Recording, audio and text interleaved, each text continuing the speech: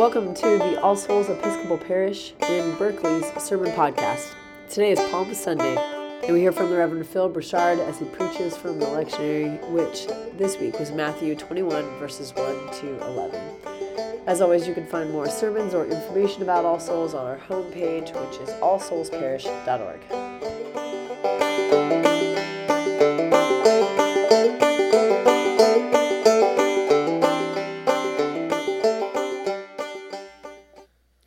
This week I've been wondering how Jesus was feeling that day as he was getting onto that colt.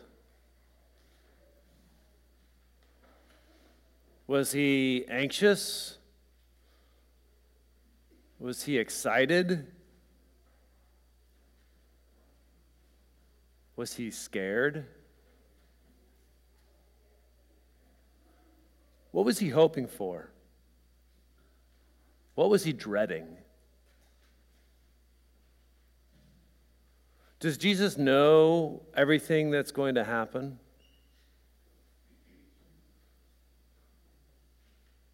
What was he doing that Sunday on a foal of a donkey?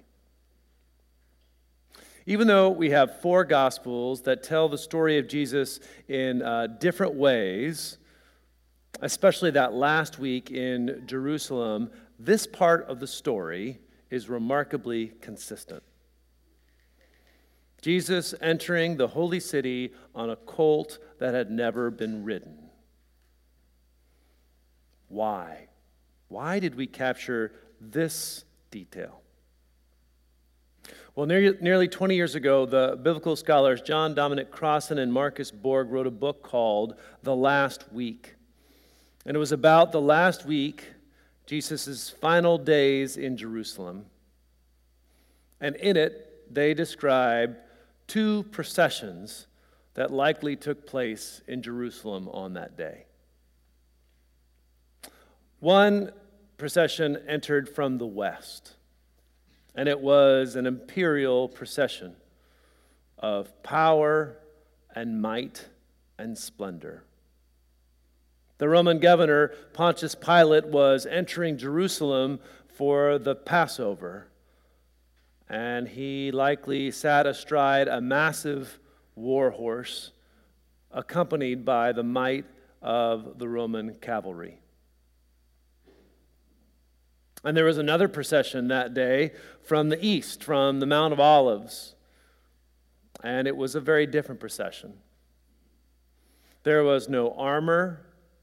There was no pomp.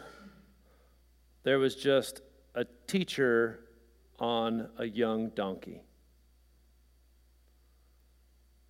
But unlike the military procession of shock and awe, this procession was full of song and shouts. What on earth was Jesus doing? The mode of transportation that Jesus chose wasn't just showing Jerusalem what a humble guy he was. It's a move that he has clearly scripted before. And he is drawing on a prophetic tradition, specifically that text we heard from Zechariah. By riding into Jerusalem on that colt, amidst all those palm branches, Jesus was using the power of symbol to expose the empire for what it was and for what it is. And I believe that Jesus knew what that exposure would bring. You don't expose coercive power without an attendant response.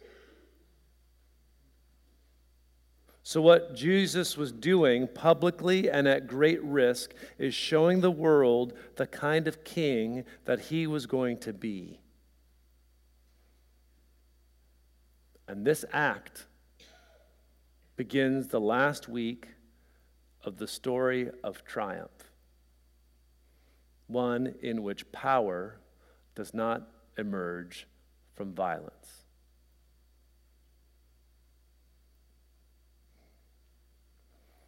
And this week I've also been wondering how those crowds of people were feeling. Some of them had likely been following Jesus for years from the backwaters of the Galilee, and now finally, Jesus has reached the pinnacle, Jerusalem. And I'd imagine that many of the people there that day were ecstatic. They were bursting with pride. They were delirious with hope. This teacher had healed so many people, had brought to the table those who had been cast aside, and now is entering the holy city in great triumph.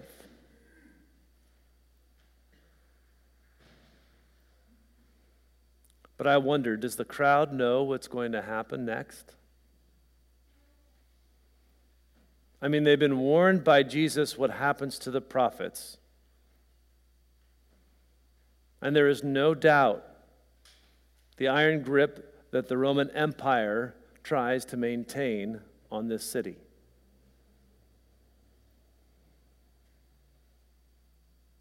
So somewhere they have to know. But the hope that this teacher inspires, the healing that flows from his hands, and so they cannot help themselves. These shouts, these songs, the branches of palm, the cloaks thrown down before him.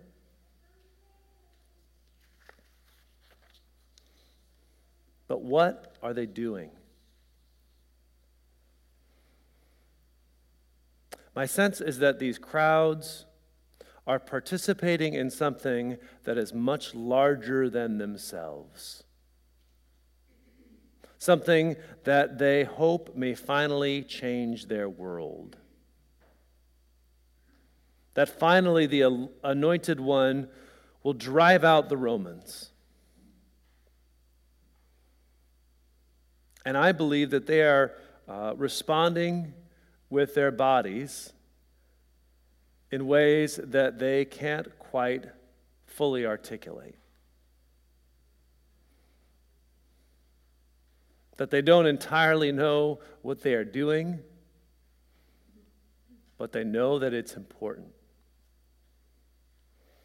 And as we gather here today and this week, it's my sense that we don't entirely know either.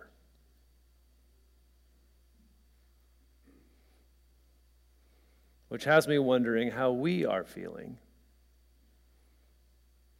as we approach this Palm Sunday on the precipice of what we know as Holy Week.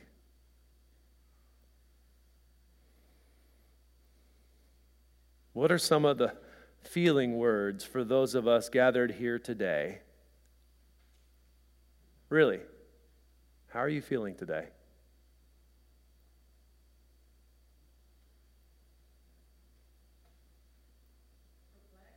Perplexed? What was that? Awkward? Scared? Expectant? Broken? Anxious? Inadequate? Grateful?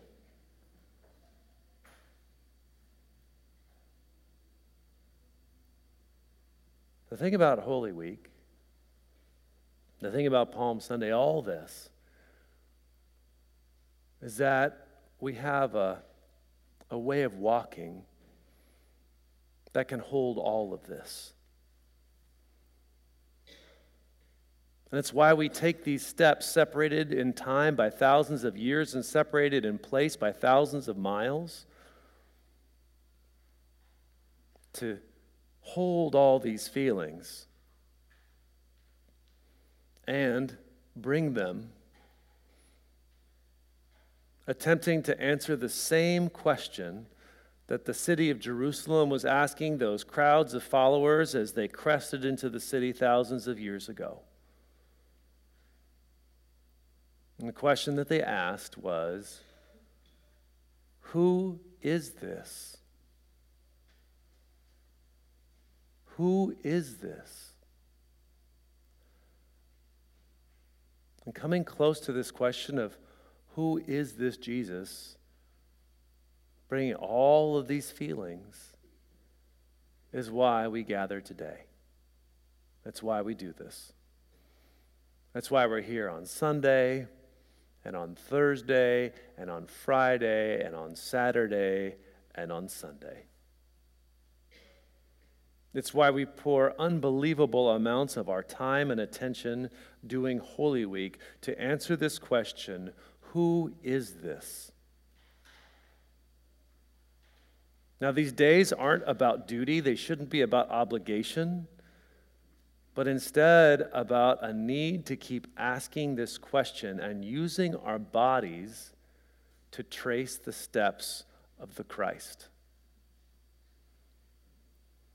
We trace these steps, we enact these ancient stories, these stories of triumph and intimacy and betrayal and heartache and loyalty and love, because there are some truths in life that run so deep that in order to come close to them, we have to marry word and action, song and story together. And that's what we're doing here.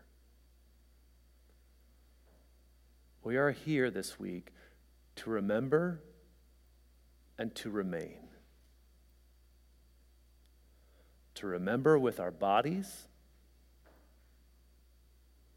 and when the crowds leave him today, to remain with him all the way to the end.